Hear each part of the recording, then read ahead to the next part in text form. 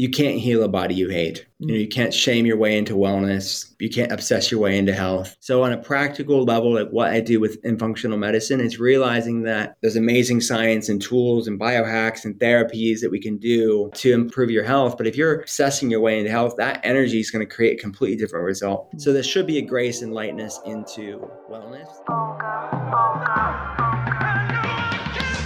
Born in 92 on the block with the Sharks. Come from a different cloth, y'all would get ripped apart. You want it diamond, then you gotta get it in the dark. We dropping nuggets like Carmelo went to Rucker Park. Now we eating from state to state, we scrape the plate. I put my eggs in a basket, took a leap of faith. I took a chance, now we grow and see the impact. Decoding success with special guests, now let's bring Matt. Welcome to an all-new episode of the top 1% globally ranked podcast, Decoding Success. This is your host, Matt Labrie, and joining us today is Dr. Will Cole as we are entering into a conversation on how the evolutionary mismatch of culture, society, etc., and our humanness, our DNA, is leading to a health crisis on numerous fronts. Now, conversations like these are so important for many reasons, but mostly to shine light on the fact that healing is possible, mentally, emotionally, spiritually, physically, and beyond. So in this conversation, here are a few of the many points you will walk away with. Number one, knowing that our environment has an impact on us. I'm sure you already know that. How do we create an environment, no matter where we are in this world, that will work in our favor and support us? Number two, you might hear the term dysregulated when it comes to the nervous system or other functions of the body. So what does that really mean? As opposed to being just a really catchy social media topic. And furthermore, how do we then regulate the systems of the body? Number three, the importance of finding our center when it comes to health. So that when life gets a little cray-cray and shit hits the fan and we stray away from center, we know where to come back to. Number four, we dive into trauma, eating, and other ways of life being passed down, generational. But if that's the case, life is yin and yang, so healing too can be passed down from generation to generation. That is something that we're diving into, Dr. Cole, today. Number five, how stillness, prayer, yoga, or however you find stillness, impacts our health and why it is so crucial to find that. And of course, so much more in between all of these points. You already know what is to come next if you are a returning member of our podcast community. Or if this is your first time tuning in, let me remind you, you can be doing anything else in the world right now, but you chose this podcast. Not just this podcast, but this episode. So let's embrace the fact that there's probably something within this episode from Dr. Cole or a question that I ask him that is meant to find you today. There's something within this episode that is meant to find you today. So open yourself up to that idea. Open yourself up to the possibilities that are to come from your life that may be unraveling. Maybe this is just the start, or maybe this is the tipping point that helps you create change, positive change, of course. Furthermore, I'm going to ask you to share this episode with the people in your life, whether you screenshot it and share it on social media, whether you screenshot it and share it on X or Twitter or Facebook or this one or that one. Sharing this is so important. And now without further ado, we bring to you Dr. Will Cole. Hello. Dr. Cole, how are you? Good. How are you? I'm doing well. You ready to rock? Yeah, sorry for the delay. It made me update my Google Chrome, so I had to do that. But No worries at all. If you're good to jump in, I'll kick it off with the question that I think every conversation should start with. I mean, how are you? I'm doing great. How are you? I'm good. Navigating life to the best of my ability, as we all are, correct? Yeah, absolutely. Where are you based out of? I'm in New York City. Are you still in Pittsburgh? Yeah, I'm in Pittsburgh. Okay, cool. Born and raised? Yep.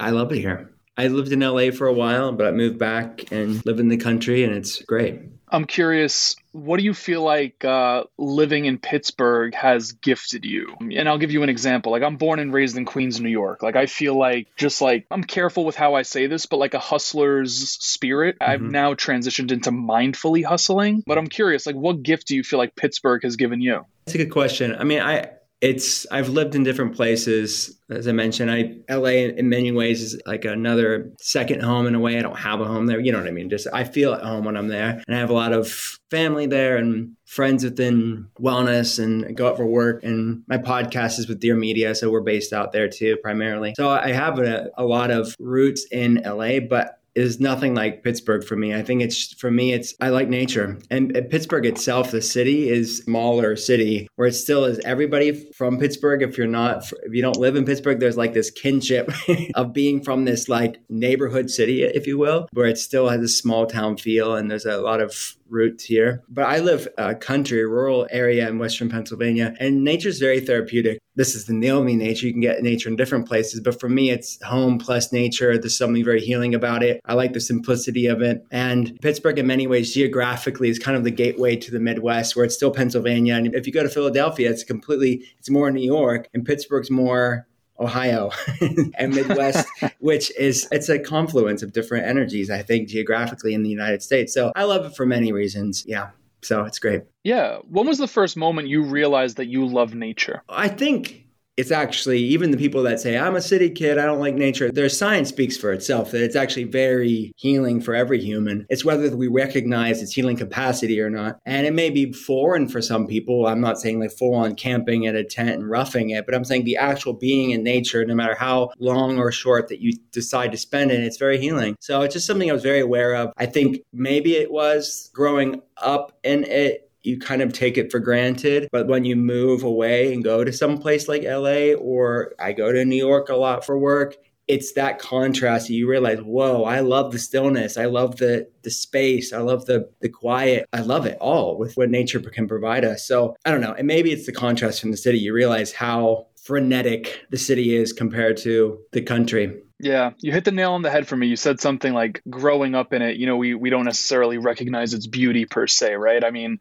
I remember vividly growing up during the summer months of like elementary school, my parents would like pull me away from the city to go down to Williamsburg, Virginia. I'm like, guys, come on. Like, I just want to play manhunt in the street with my friends. Like, where are you taking me? Granted, we were going to visit family, and I remember like sitting on their porch and just like watching the hummingbirds come up and like eat the food. Yeah. And like how beautiful it is for me to think back on it now. Back then, I wanted to like kill them with my hat, like try and catch them, So different. I really resonate with what you're saying in regards to the beauty of nature. I mean, I've started to realize it 2018 when I was in France, how healing water was for me. Like, and ever since I've done like flotation therapy and things of that sort. So I really appreciate you sharing that sentiment. It means a lot. Yeah. But Colonial Williamsburg. My parents took me to Colonial Williamsburg too growing up, and I didn't appreciate it. It's funny you mentioned that, because just the other day I was talking to my wife. I'm like, we should go to Williamsburg. I was there as a kid and I took it for granted. I would love it now. I love American history, so it'd be fun to go. You just brought me back. I forgot about Jamestown. I believe it's called Jamestown, correct? Jamestown, but Williamsburg has a lot of history too. Yeah. For sure. Absolutely. I'm curious. Let's kick this off with a curveball to an extent, not to stump you by any means, but I'm just really curious, knowing that you have your own podcast, you hop on podcasts left and right. What's a question you wish more people would ask you? Honestly, the questions that you asked me so far, I like things that I don't always get to talk about, or out of the box questions that are just like, I guess, personal, relational, get to know somebody in a different way versus what they're known for with their work. I think that brings like a humanness to it, relatability. So there's not one specific question, but I think questions like you're actually asking me, I'm used to going on like the Science-y podcast or the wellness, nutrition stuff, whatever, fitness podcast. And they're great, right? They're definitely what I'm used to and in my space, but it's cool to shake things up a bit and talk to people, still talk about that stuff, but also get different perspectives and get asked from different perspectives. Yeah, 100%. I mean, that's the whole purpose of a podcast, right? I mean, I've been doing this for 5 years. If we were doing this 5 years ago, you would probably be like, Matt, you're boring the hell out of me right now. Because I would have dove right into the health stuff. I mean, I want to talk to you about that. Well, we could go there. I don't want to like shoo you away from it, but I like it. People don't know what they're going to get, and I like it, and it makes it interesting. All right, so let's get to know Dr. Cole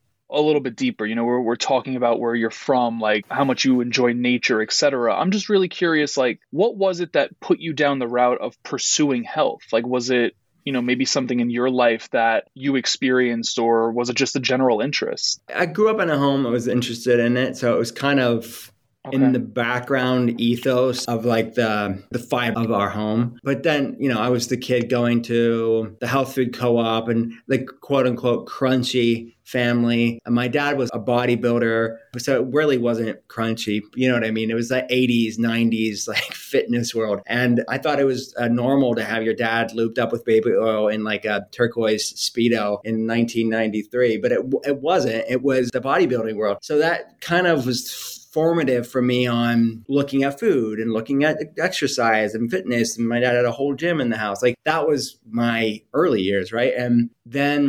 And I'd go to the health food store and get the random, like we didn't have the selection back then that we have today as far as like healthier for you, like better for you, healthy options. But we had, we got the granola, we got the whatever, raw milk and all the things we did back then. Then that evolved and, kids can kind of adopt it for themselves and live their life and make the decision that they want to live the life they want to live. And for me, I started really owning it for myself. And it wasn't just something that my mom did or my dad did. It was something that I was really fascinated with. So my first job was at the Finish Line, selling shoes, the mall. And I'd use my paycheck to go to the health food store and buy like the latest superfood I read about or the latest herb that I read about. I was biohacking before biohacking was hanging at like young. Like I was very young, 15, 16 years old, I guess. And through high school, that's what I did. And I'd pack my lunches and my lunches looked so different and I packed my own lunches and I'd be eating like whole bell peppers and like ripping out the seeds and like eating and crunching on them as like 17 years old. So that I was a weird kid, I guess, in hindsight, you could say. And I wanted to be formally trained in nutrition science. So I went to Southern California University of Health Sciences where I was formally trained. And there's all types of doctors. There's DCs, MDs, DOs, acupuncturists, oriental medicine, nurse practitioners, all there learning their different craft, teaching their crafts within health sciences. So I graduated knowing I wanted to be in functional medicine. And yeah, the rest is what I've been doing for the past 13 years. We started at the first functional medicine telehealth center. And 8 a.m. to 6 p.m., I'm here in this room most days and getting to talk to people around the world. And it basically hasn't changed in 13 years. This is what I do. So in numerous different capacities, you've brought up how your environment impacts you, right? You talked about nature already, and you also talked about having a gym in your home growing up. Yeah. I'm curious, what are your pieces of advice for us to start ensuring that our environment, whether it be our home, because, hey, I mean, just getting up and moving might not be in the cards for everyone, but what's your advice for us to start allowing our environment to work for us? It's a good question. I think there's research to show if you bring nature inside, even pictures of nature, there's studies that show even pictures of nature. So if you live in an urban area, you don't have access to a park or a forest, even pictures, even bringing plants into your home, even bringing in like a water feature or aromatherapy, like something from nature shifts our mood. And I think we need to do more of that, especially for those of us who,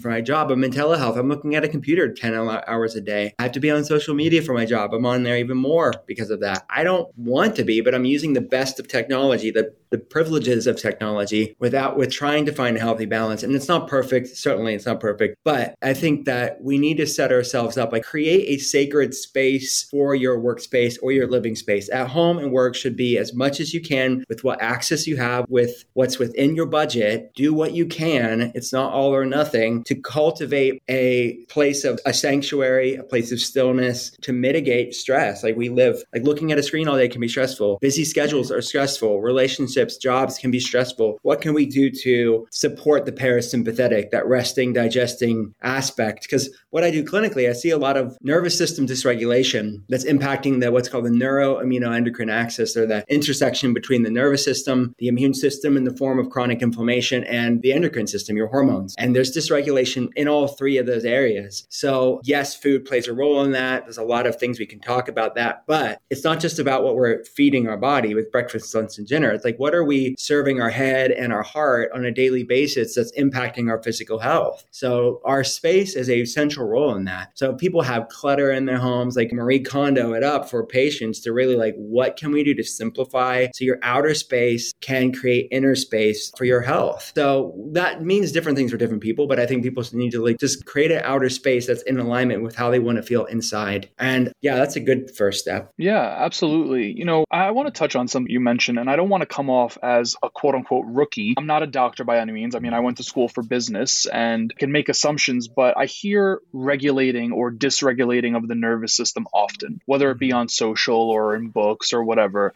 Like, what does that mean? Just for clarity purposes. So it means, depending on what you're talking about. So when you hear it mostly on social media, and even when I was saying that flippantly, we were talking about nervous system regulation. But let's talk about that larger neuroimmunoendocrine axis. There's regulation with the immune system. There's immune system with regulation with the nervous system, and there's regulation with the endocrine systems. Those are the three main ones that you'd see. In short, what we're talking about is homeostasis. It's proper signaling. It's proper balance. It's proper expression of that system. It's the body operating the way that it should be. So specifically with the nervous system, we have two main branches. We have the sympathetic fight or flight sort of stress response, and then the parasympathetic, the resting, digesting response. Both are good. Both are needed. Not one is not good, one is not bad. So the problem is we have dysregulation here where most people are overactive in their fight or flight stress state and underactive in their parasympathetic, their resting, i.e. anti-anxiety, calm,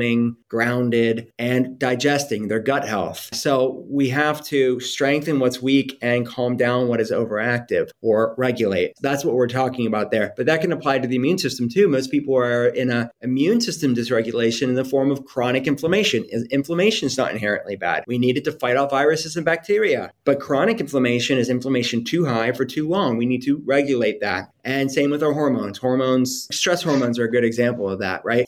We think, stress hormones are bad. No, they're not. We just want proper regulation of them. So we have what's called the hypothalamic pituitary adrenal axis, or the brain adrenal communication, or the neuroendocrine communication. And cortisol, we want cortisol, but in proper balance. We want it higher in the morning, appropriately, in a nice S-shaped circadian rhythm. That's part of our sleep-wake cycle, or our energy throughout the day, and good rejuvenative healing sleep at night. So melatonin can come through the night. So all of those things are good in balance, and you don't want too high, you don't want it too low, you want it just right. And that is the Goldilocks principle, right? It's not too high, not too low, but just right. It's homeostasis. So that's what dysregulation means when we're using that, or when you're hearing that on social media. Probably means the nervous system, but it's this larger cascade because the body's interconnected. If you have nervous system dysregulation, you're going to probably have immune system dysregulation, and you're probably going to have endocrine dysregulation because the body's connected.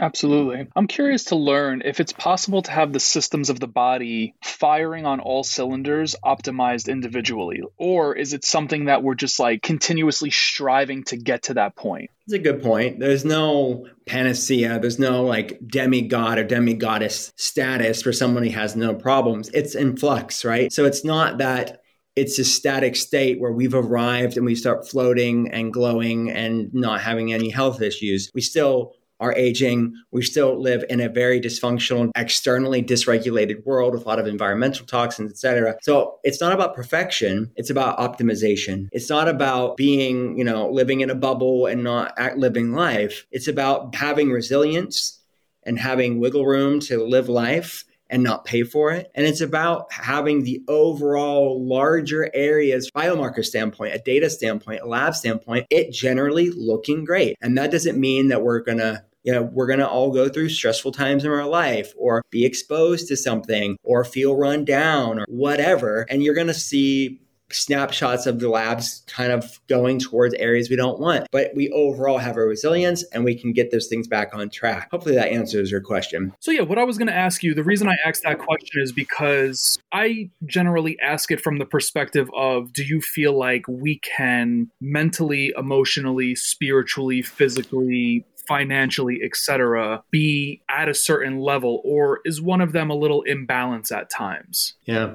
you know? Yeah, I think we have to do the best we can. To answer your question, I'm thinking of my patients. I'm going through my mind. I'm like, okay, the areas of life. Yeah, I mean, I think you can get to the place where more or less some areas are going to be relatively weaker than others, like because you can only spend so much attention on one versus the other. But I find that there's a resilience for everything. There's a grace, there's a lightness to everything. So it still wouldn't be perfect by whatever perfection standards are, but there's this inner non-resistance, there's this inner acceptance and enjoyment in their life. There's a vibrant vitality to their life. So there's people that find peace. There's finding the people that find peace and wholeness in their life. And that's on all levels. That's in their career, that's in their relationships, and it's in their relationship with themselves and their health and their labs are concerned. So these are things that I'm clinically monitoring and coaching and really guiding people over the course of, I'm really with people actively and most patients for about 2 years, watching these things be optimized. But then for the past 13 years, I have patients for over a decade where I see once a year, twice a year, just running labs. Yeah. And I see really doesn't mean tough times won't happen. Tough times will happen. But they've created, like the way that I see it is like they've created a center for themselves, a resilient foundation, centeredness, groundedness, where they can pivot from that center. Like life will invariably like you have to pivot. You have to shake things up. A stressful time at work, relationship issues maybe, or a loss of a loved one, or something coming up, an accident in your life. But there's this resilience that they can pivot from. And they may kind of pivot a little bit too much out of the bounds of their center. And they start having symptoms, like they start creeping up. They start not feeling good. They get fatigued. They get anxious. They're having digestive problems or having some inflammation. So they want to get back on track to find that center. But I find that when you create that center, you can find it a lot faster versus many people are in such a state of dysregulation and imbalance in their body and their life, internally and externally. Like their health is a mess, but then externally it's a mess too, where one begets the other, like the as above, so below, as within, so without. That is very much true. It's both sides of the same coin. So the answer is yes, but things can happen, but you can find your place of resilience if you've lost it. Yeah, that makes sense. I'm curious, from your experience, what does the root cause of disease boil down to? Is there one particular thing that you could point to? No, it's not one particular thing. So researchers, when you're looking at the epidemic issues that we see today, when you're looking at autoimmune conditions, it's estimated that 50 million Americans have an autoimmune disease. Millions more are somewhere on this autoimmune inflammation spectrum. That's things like Hashimoto's, Graves, ulcerative colitis, Crohn's, MS, lupus, Parkinson's, these type of things either are autoimmune or at least have an autoimmune component to them in the case of Parkinson's. And then you look at things like metabolic issues. It's estimated that the vast majority of Americans, people in the West at large, are somewhere on the insulin resistant spectrum. They're either having metabolic syndrome or PCOS, which is insulin resistance in women, to prediabetes to full-blown type 2 diabetes, somewhere on that continuum of insulin resistance or blood sugar dysregulation, to the epidemic rise of mental health issues like anxiety and depression and brain fog and fatigue, and the impact that can have on hormones, the hormones implications in those issues. There's a whole field of research called the cytokine model cognitive function. Cytokines are pro-inflammatory cells. So it's research looking at how does inflammation impact how our brain works, to the amount of other hormonal problems that we see. Those are the people that I see every day. So if you want to say the cause between all of these things, researchers talk about an epigenetic mismatch or an evolutionary mismatch, that the majority of our genetics haven't changed in 10,000 plus years. But yet our world has changed dramatically in a very finite period of time when you're putting that in context with the totality of human existence. So it's this chasm between our DNA, which hasn't changed in 10,000 years, and the world around us, which has changed so much. So it's not just one thing, but things that researchers are exploring and have been talked about, I've talked about it for 13 plus years, is the foods we're eating or not eating, our stress levels, exposure to environmental toxins, the decimation of our Earth's soil microbiome and its intimate connection to our own gut microbiome of the trillions of bacteria in our gut. And, it's a confluence of factors. It's a perfect storm of variables, of epigenetic variables, lifestyle, things we have some agency over, some environmental factors that is impacting the expression of our genes. Our genetic predispositions for things like autoimmune issues or mental health issues or metabolic issues or cancers or heart disease have been there for 10,000 years, but are being triggered, that are being awoken like never before in human history because of this evolutionary mismatch. So it's not one thing, it's a combination of things. Now, there can be things that are tipping points that are obvious, and that's where health history comes into play, right? It's like, oh, that virus that person got triggered that problem, or that environmental toxin exposure triggered that problem, or that unresolved trauma, like that traumatic time in their life triggered problems. But that was the straw that broke the camel's back, probably. It's typically a lot of things that are at play there that just something was the tipping point for symptoms to ensue or diagnosis to happen. Yeah. Do you feel like there's a quote unquote reason for the, once again, quote unquote mismatch that we have in society and with us as humans who haven't necessarily changed? Like, maybe that's a spiritual question, I'm not sure, but do you feel like there's reason to it? Well, I think it's multifaceted, right? It's multifactorial, but I think it is. It's more of a philosophical question. I think modernity has given us amazing advantages, right? And I don't want to live in prehistoric time. I think we can have the amazing advancements of technology. I'm in telehealth. I love technology. I get to talk to people around the world. So it's not an either or. I think the solution is going to be in the both and, unless we're forced to, and there's some like massive electromagnetic destruction of human society as we know it, we're going to have to figure this out either through we'll be forced to because of the amount of chronic health problems and societal problems, or we decide proactively to start living in a more sane way. I think we've lost our way. The allurement, making life easier, has made it a lot harder on the human body because we've kind of divorced ourselves from our roots and we're paying the price in the form of chronic health problems. But I think we can still have both. I don't have all the answers. I think people have to make individual decisions and empower themselves on an individual grassroots level, decide what's that sanity look for them. Because if we're going to depend on systems from the top down, like figuring this out for us, good luck. It's not going to work that way. We're going to have to make these decisions and empower ourselves and give ourselves, reclaim what's our responsibility, which is our own health, our own family's health, our own family's protection, and figuring this out. And that's what I'm trying to do on an individual basis with patients. And if they're not my patients, it's why I have the podcasts and books and lots of free resources for people to pick what they want. They don't have to do it all, but to start to move the needle in the positive direction. But I think there's a lot of money in a system that's not necessarily putting human health at the top of their list. Yeah, the dollar's at the top of the list. That's definitely something we agree upon.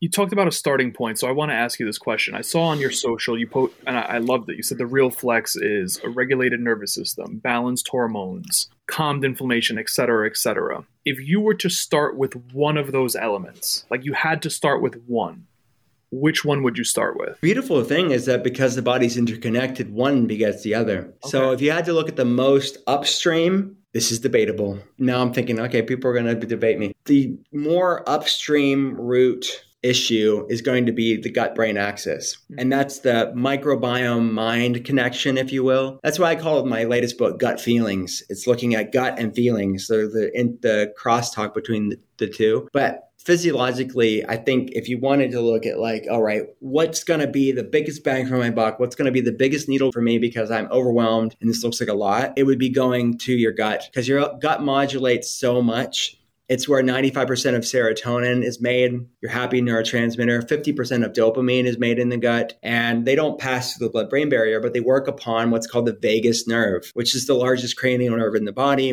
responsible for that parasympathetic. That I said a lot of people that weren't flexing that vagus nerve so much, had poor vagal tone. It was a weak nerve. It's a weak nerve. And just like anything weak in the body with muscles, you want to work it out to flex it to get strong. That's what you need to do with the vagus nerve. A lot of what you can do with that is really working on your gut health to improve vagal tone. So supporting your gut health will in turn improve the nervous system, lower inflammation levels, and many hormones are converted and metabolized in the gut as well. So if you want to look at the most upstream, that's why they say all disease begins in the gut. Hippocrates, the father of medicine, said that. Paracelsus, father of toxicology, another founder of medicine, talked about gut health. Eastern traditional Chinese medicine, Ayurvedic medicine around the world, all the original doctors that are all like the forefathers of modern medicine talked about this. And now research is catching up with antiquity. And, Hippocrates is that many health problems begin in the gut. But as health problems begin in the gut, so can healing begin in the gut when you go there. So that's where I would say if you want to go the most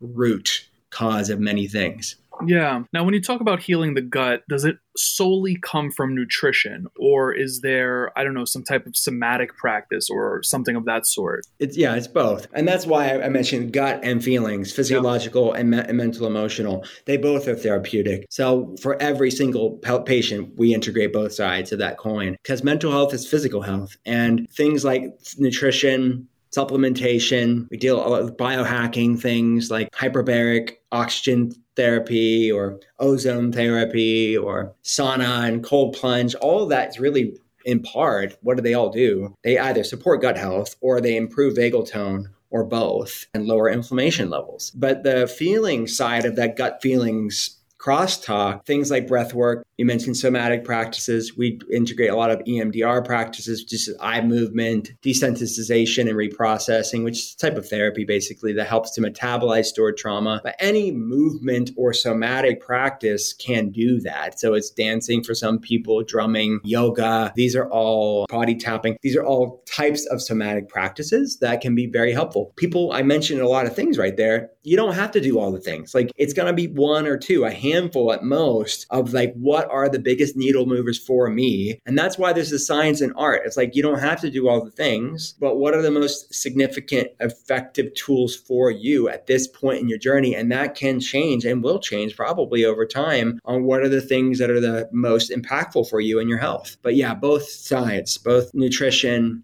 biohacking, and mental, emotional, mind-body practices are really helpful in this area. I love that. I'm going to ask you a question. This was actually asked to me on the podcast by Dr. Michael Gervais. And when he asked it, I was like, all right, I'm stealing this question and I'm asking it to every other person that hops on this show. I know this is our first time connecting, so bear with me here. How would my life or our audience's life be different if we knew what you know? That's a good question. Wow. I don't have it all figured out, first and foremost. But I would say if people practice the things that we talk about clinically, the amount of people that settle for a lower quality life is staggering to me. The amount of, and this all exists on a spectrum, but anxiety, even if it's background anxiety, there's sort of that wired and tired, anxious but exhausted feeling. It is ubiquitous. Burnout, people that have digestive problems, people that have hormonal problems, metabolic issues. They know intuitively, like, I'm not living my best quality life. I am anxious and exhausted. The realization that you don't have to settle for that, because so many people feel like they just have to, like they just have to get through, and that's their lot in life. They're putting their intuition on the back burner because they have better things to do, quote unquote. Well, if you don't have your health, you don't really have much. And these are check engine lights. Like these are all check engine lights that our body's trying to tell us something's not working well. And it's like, what are we going to do? Are we going to wait until our body's screaming before we listen? Or can we listen to the still small voice of our body saying, these symptoms, I'm nudging you to do something about it. So what could people get if they know what I know is they wouldn't settle for things, because if these things are largely improvable, overcomable, healable, reversible, I can do something about it, then why would we want to settle for anything less? I would say if people knew what I know, they wouldn't settle for things that are overcomable. Yeah. Why do you think we settle? Because it's human nature to put things off. And I think there's a lack of empowerment and education, is that even when we do know, well, many people don't know, let me say this. So even when people do know, it's human nature to procrastinate. I see many very smart, erudite people that know I could be healthier, but I'm busy. They have all their excuses, right? Some of them are good excuses, but their why has to be bigger than their excuses. And because I have many people that could throw out all the excuses, but they want their health more than they're going to buy into their excuses. But many people aren't even at that point. Many people, I'm just talking about the average person out there. Many people don't even know there's even a different way. I think of Maya Angelou's quote so often is, when you know better, you do better. Most people don't even know better because we're trained in a certain way culturally. We get our news from a certain thing. The algorithms bend a certain way. The distraction, the numbing, the cheap dopamine hits, they are meant to and designed to keep us coming back and being repeat customers, but also numb us from things to get out of it. Yeah, numbing us, we can't break the cycle. It makes it difficult to break the cycle. So I think it's a systemic problem that we're set up for failure that many people just don't know. And that's why I think, honestly, so much has changed over the past 13 years being in this space is the advent and the growth of the podcast world, because I do feel like there's pockets of people that know better now and they're trying to do better. And the longer form conversations, like there's a lack of censorship at this point, at least to some degree. Because if you look at the big like legacy media and stuff like that, a lot of it's ran by pharmaceuticals where they can't even run. Even if the producers or the people that host, believe me, they want to talk about certain things on TV, they can't, because the ad industry and what's keeping them in the air is saying, no, we can't do that. Like everything's cut out and sterilized and made super vanilla for everybody. So that's where people have gotten their information for years. And still the older generation still predominantly getting their information from that system. And I think that's why podcasts can be so threatening, because you have these longer form conversations, you get context and you get a different perspective, which is very new to our modern world. When you're looking at the 20th century and now, like of technology and how technology is put out there. So I think the democratization, the decentralization of information, I've seen amazing things over the past 13 years, informed populace and demanding better choice to when it comes to healthcare or decision making or voting with their dollars, whatever it is. And I think that's why you see the growth of the wellness health world over the past 13 years is because in part podcasts and people are wanting choices. And that shouldn't be threatening. I think it's a positive thing across the board. And the not so good ideas or not so good brands are going to go away because the people will pick the things that are producing results and are positive. 100%. You had mentioned the topic of making sure your why is stronger than your excuses. So getting back to knowing Dr. Cole, I'm curious, like, what is your why? Like, what's still driving you? It's a good question. My family is first and foremost, if I had to think about it on a more micro level. Like a lot of motivates me are my kids. I often think of the legacy, and you think of just in 100 years or so, we're all going to be in the ground and many of us will not be remembered. I saw this thing recently on social media and it got me really, I always think about this is a concept actually from Rumi, which is the Sufi master. He talked about dying before you die. And it's this meditation of really thinking about our own mortality and maybe our own, immortality as well, but really our mortality, our time here on earth, and what is the legacy we're going to lead. So for me, on the most like primal, like immediate, what I think about on my inner circle level, it's my kids and like what truly matters. How am I going to be remembered when I'm gone? So that's my why on a most close level, but closely around that circle. For the past 13 years, I start every morning off with all my team that's in office. We have remote workers too, but everybody that is in HQ at the telehealth center, we start our morning off before we even go over case reviews, before we go over the labs for the day for patients. We start our day in prayer and meditation and holding space for people that are going through really heavy things without fail. Every day we've done this for 13 years. So my why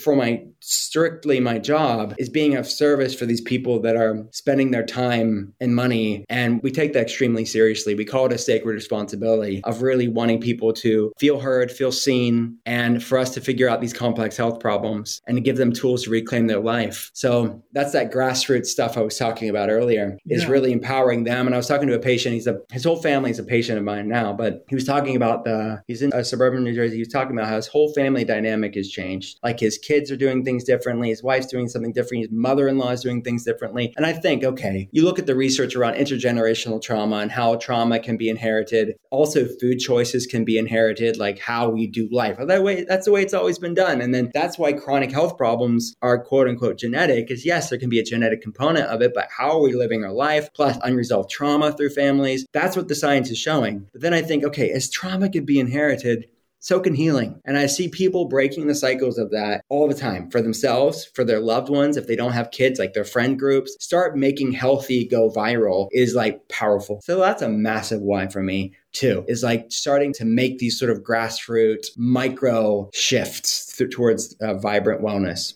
Absolutely. I love that. And it makes me want to ask you, you mentioned prayer. So I understand the impact of like meditation, but I'm curious, the impact of prayer, faith, like believing in a greater power, how does that impact our health? Hugely. I've had researchers from Columbia University on the podcast talking about the science and looking at brain scans and finding that people that practiced some sort of spiritual practice. It wasn't one thing. Actually, there was common attributes of like kindness and generosity and like key things that could be applied across the board, even for this isn't really even about religion per se. It's about a spiritual practice that could fall within the umbrella of religion, but may not. That any sort of practice that cultivates these key character qualities or key states of human existence are associated with longer, healthier, happier life, health span. So that can look different for different people, but that's what the science is showing. So it's those acts of stillness that I often talk about. Like, what are ways you can create these acts of stillness and flex that mindfulness muscle? And for some people it can be prayer,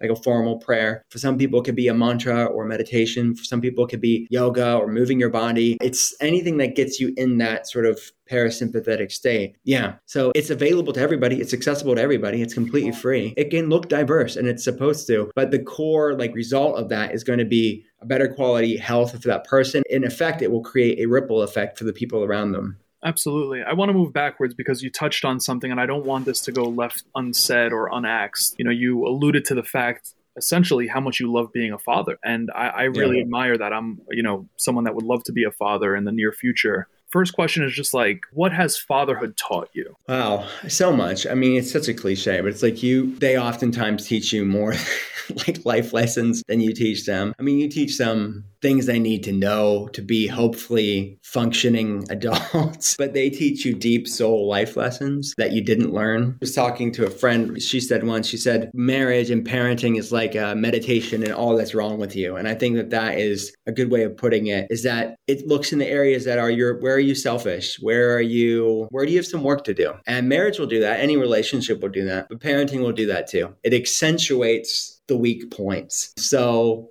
it's like that Maya Angelou quote again, when you know better, you do better. Hopefully when it shines a light on the weak bits, what can you do to strengthen them? Not to shame yourself, not, oh my gosh, I'm such a failure, but okay, this is an opportunity for growth. And strengthening the weak parts isn't easy. I think that's the point. It's definitely a beautiful experience. When I look back, my son's 17 years old now and my daughter's 14. Look back, it's like, okay, the cliche here is the days are long, but the years are short. That is so freaking true for life, even if you're not a parent. Like, you look back and decades have gone by. What the heck? Especially with the past few years with the pandemic, I think everybody feels like, 2020 to 2024, what the heck, man? But that's like time. And there's some science to show that too. Like, time is actually moving faster as well. It is what are we going to do with the time we have? And parenting, I think, shines that light even more of time is borrowed. What are you going to do with it? Yeah. You just gave me one of the most synchronistic moments I've had this week. One of my best friends, his wife just posted that exact quote. I believe it was something along the lines of, the days are short, days are long, but the years are short. Yeah. Yeah. She posted that on her Instagram story and said, wear the costume. So she dressed up with her kids for Halloween. And that is exactly what she wrote. So that was very synchronistic. But yeah, I love it. Carl Jung, man. And Carl Jung wrote that book on synchronicity. He couldn't prove why there was synchronicity. But I mean, going back to spirituality, it's like he didn't know why. He just knew there was something ineffable, inexplicable. You couldn't explain it fully with science, but it was something that's there. So if people don't recognize this stuff, I would encourage them to explore it, because it will open up depths of your life that you didn't know otherwise was possible. Absolutely. Absolutely. Dr. Cole, I mean, I could ask you plenty of more questions, but I need to respect your time. So I'm going to ask you one last question. You live to whatever year you want to live to, right? Whether that's 150, I'm seeing articles come out that people are going to be living to that age soon. You continue to write best-selling books, impacting people with the pod, with your practice, et cetera, et cetera. You leave the legacy with your children. You set them off, the way that destiny unfolds. But you can only be remembered for one piece of advice.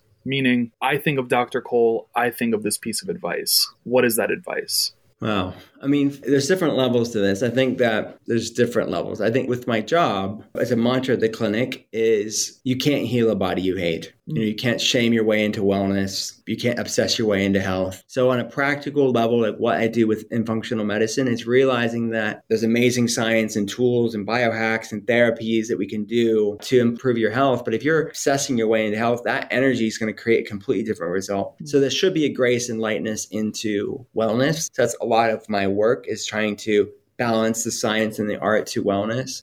I think there's this quote from Rabbi Hillel, and Jesus said something actually similar. He said, love God, love those around you. All the rest is commentary. So I think if I want to be ultimately like life remembered for something, it's that. We have a lot of pontification. We have a lot of noise. We have a lot of theories. We have a lot of arguing, a lot of tribalism in the world today. But really, when it comes down to it, it's like those two things are what truly matter, like how you treat other people and what's your relationship with God. I think that the rest is commentary when you put things into perspective like that. I love it. Dr. Cole, I'm expressing gratitude. Actually, before we even head out, I'm going to make sure that websites, socials, programs, etc. are in the show notes, but anything specific that we should let people know about? Yeah, there's so much free resources at drwillcole.com. If they want to be empowered with actionable science-backed tips, I link everything to the research on PubMed or wherever the journals are at. And all the options, we have new telehealth options for people at the clinic at drwillcole.com. We have a lot of group telehealth options to make them more accessible and more affordable to more people. We still have the one-on-one concierge telehealth for people who work one-on-one, running labs, all that stuff's at drwillcole.com. Podcast, The Art of Being Well, new episode every week. The links there are also on the site, but you can listen to it wherever you podcast. Basically everything they want. The book links, everything's there. It's like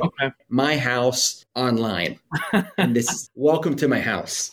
drwillcole.com. I love it. Dr. Cole, I appreciate this so much. Expressing gratitude for the opportunity. Thanks, Ben. You have just tuned into an all-new episode of the Decoding Success podcast featuring our friend, Dr. Will Cole. Now, as mentioned toward the end of this episode, you could always connect with our guest in the show notes after every episode, whether you want to find the practice that Dr. Will Cole has ran successfully over the last 10 plus years. You could do so in the show notes. His books, his websites, his social, all of that good stuff, all of our guest info, always in the show notes of each and every episode. So make sure you check him out. And hey, listen, if you're going to connect with him, make sure you let him know that you heard him here on Decoding Success. Whether you're sharing this on Instagram or Twitter or X, whatever it's called, Facebook, LinkedIn, make sure that you are tagging him and myself so that we can say thank you, give you love for sharing this and making an impact on the people in your life. Because remember, you were here for a reason. You could have listened to any other podcast. You could have listened to any other episode of this podcast, but you chose this one. Or hey, maybe this one chose you because there was something within it that needed to find you today, whether it was the straw that broke the camel's back for you to make a change, or whether it was the seed that was finally planted for that change to come about in maybe a year from now. What was within this episode was necessary, and that is exactly why it found you. So make sure that you share it with the people in your life because, hey, it might need to find them too, and you have the opportunity to help them plant that seed or break the camel's back per se, although we don't want to break anyone's back here. But you get what I'm saying. Make sure you're sharing this. Next week, as always, brand new episode. We want you tapped in with this community, so make sure you are rocking with us each and every Wednesday. Until then, be blessed. Peace.